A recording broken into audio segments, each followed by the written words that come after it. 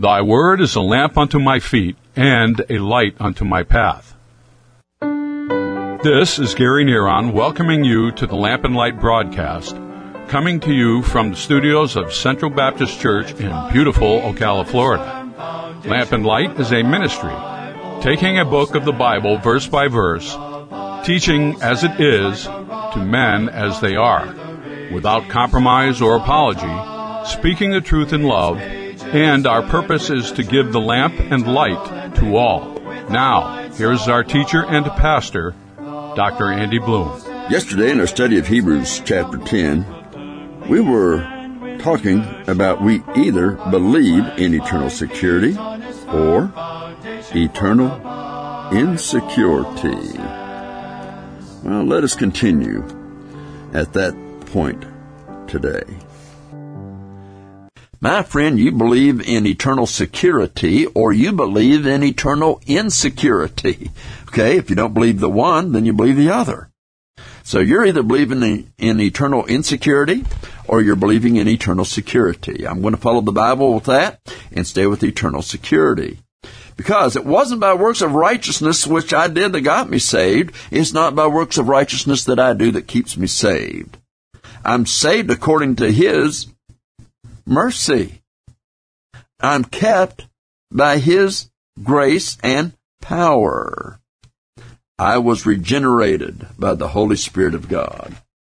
And so too is everyone who receives the Lord Jesus Christ as their Savior. Now this is revealing to us then the twofold nature of salvation. A believer possesses a positional, judicial standing of righteousness. Babe Ruth is in the baseball's Hall of Fame. He was there 5 years after he quit playing baseball. He was there 5 years after he died. As long as the Hall of Fame lasts, Babe Ruth's name will be there. Well, my friend, my name is in the Lamb's Book of Life. I didn't earn it. However, it was earned by someone far greater than Babe Ruth, the Lord Jesus Christ, through His sacrifice on Calvary and His subsequent bodily resurrection 3 days later. It is by His one sacrifice for sins forever, and then my acceptance of His salvation that was freely offered, that I'm enshrined into heaven's book of life. Although I'm not up there as of yet, I'm in His book of life. And I'm there as long as the eternal God lives. That is secure. When God ceases to exist, I cease to exist. Is there anything Babe Ruth could do right now to get his name removed from the Hall of Fame? Of course not. He's dead. He's in a grave.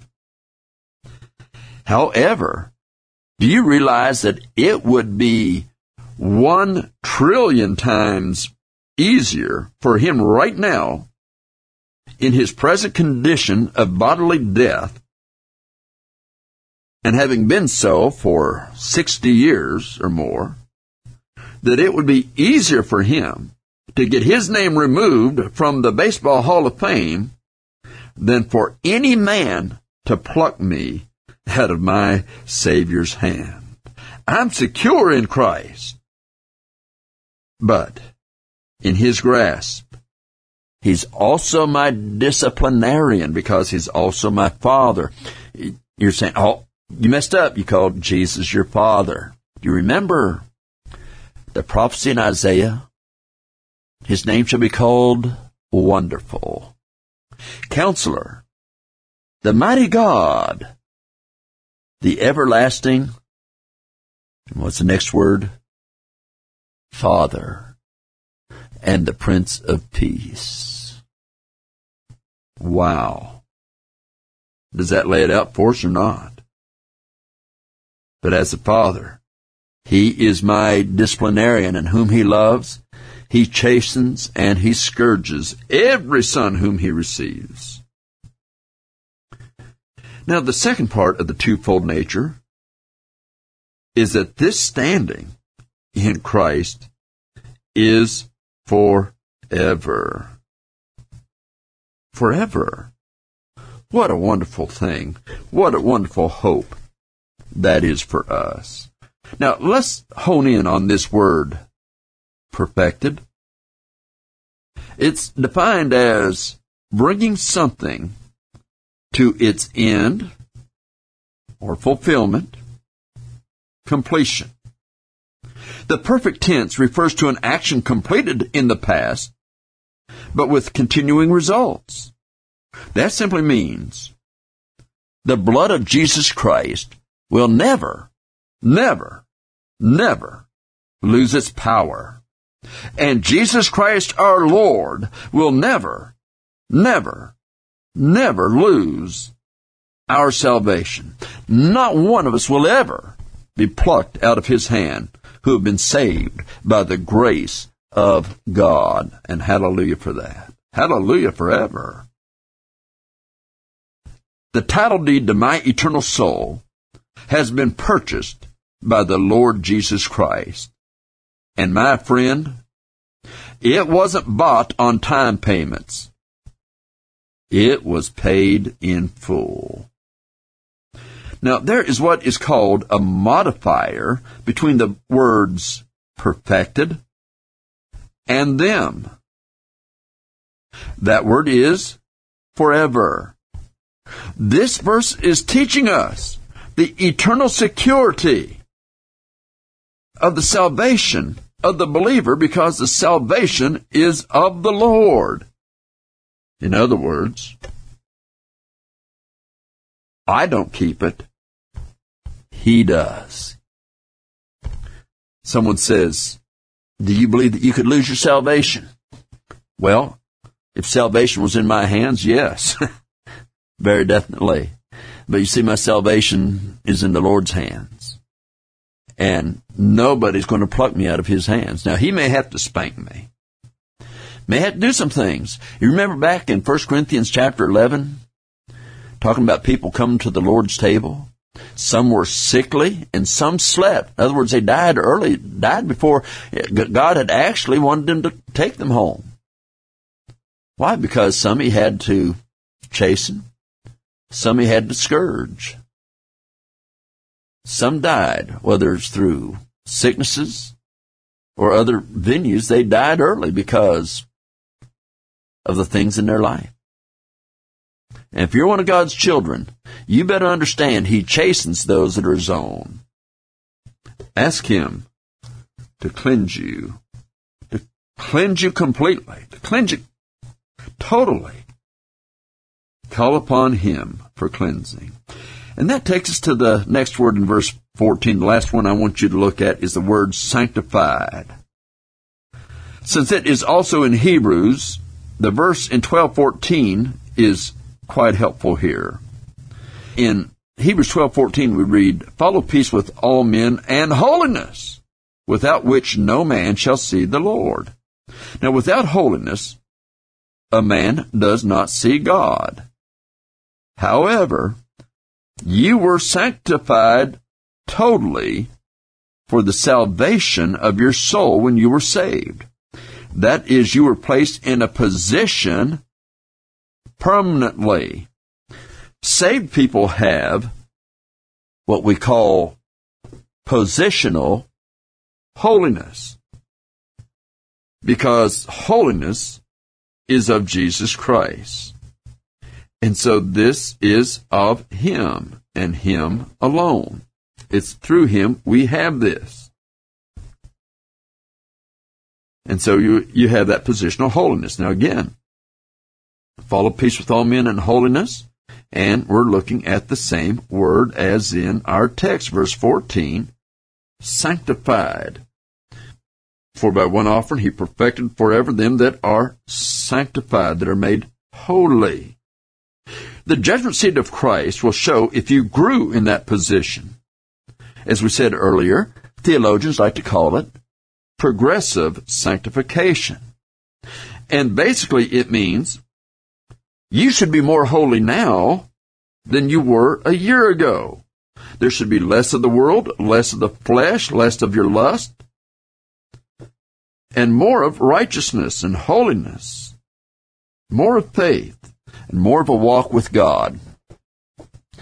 There are people today saying, you know what? Your churches can't operate with those same standards they had a few years ago.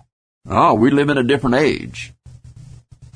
Well, that's man's philosophy. That's religious philosophy. But Bible philosophy says this: if we're growing in sanctification, then our personal standards and our church will be more holy this year than it was last year. And next year will be more holy than we were this year. See, that's when we're growing in sanctification. That's when we're growing in holiness. My friend, where are you in your life? Do you find yourself giving in to the religious philosophies of the world, even if they're coming from what was one time so-called good churches and good preachers? What direction are you going? Now, verses 15 through 18 will then show us that Jesus Christ is indeed the true offering for sin. There is no more offering for sin.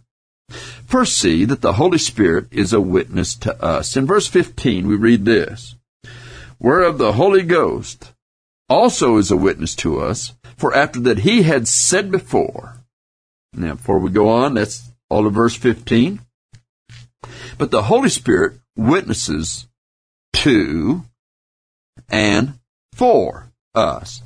In Romans 8:16, it shows us for us. The Spirit itself bears witness with our spirit, that is for us, that we are the children of God. Being a witness to us does not mean that we no longer need the Bible because He will give us feelings. No. To us, to the Holy Spirit, doctrine is important. Romans 8:9 says, but ye are not in the flesh, but in the Spirit, if so be the Spirit of God dwell in you. Now, if any man have not the Spirit of Christ, he's none of his. If you've got the Spirit of Christ in you, you're saved. If you're not saved if you don't have the Spirit of Christ in you. The moment you receive Jesus Christ as Savior, He places His Holy Spirit to live within you forever. Now, notice from John 16, verses 13 and 14. Howbeit, when He, the Spirit of truth, is come, He will guide you into all truth. That is doctrine. For He shall not speak of Himself, but whatsoever He shall hear, that shall He speak. And He will show you things to come. He shall glorify Me, for He shall receive of mine, and shall show it unto you. This is your radio pastor, Pastor Andy Bloom, saying, may the Word of God be a lamp unto your feet, and a light unto your pathway today. We want to thank you for listening to the Lamp and Light broadcast. If you would like a CD copy of today's message by Dr. Bloom, send us your name, mailing address, and include the radio station by which you are listening and the date of the broadcast. We would appreciate a gift of $5 to Lamp and Light Broadcast, 1714 Southeast 36th Avenue, Ocala, Florida 34471. You may also visit us on the website and freely download the sermons by clicking on the sermon library. That website is www.centralbaptistocala.org. Again, the address for the Lamp and Light broadcast is 1714 Southeast 36th Avenue, Ocala, Florida 34471. And again, our website is www.centralbaptistocala.org. This is your announcer, Gary Neron, saying, may God's peace be with all that are in Christ Jesus. Stands though the hills may tumble, it will firmly stand when the earth shall crumble. I will plant my feet on its firm foundation, for the Bible stands. I will plant my feet on its firm foundation, for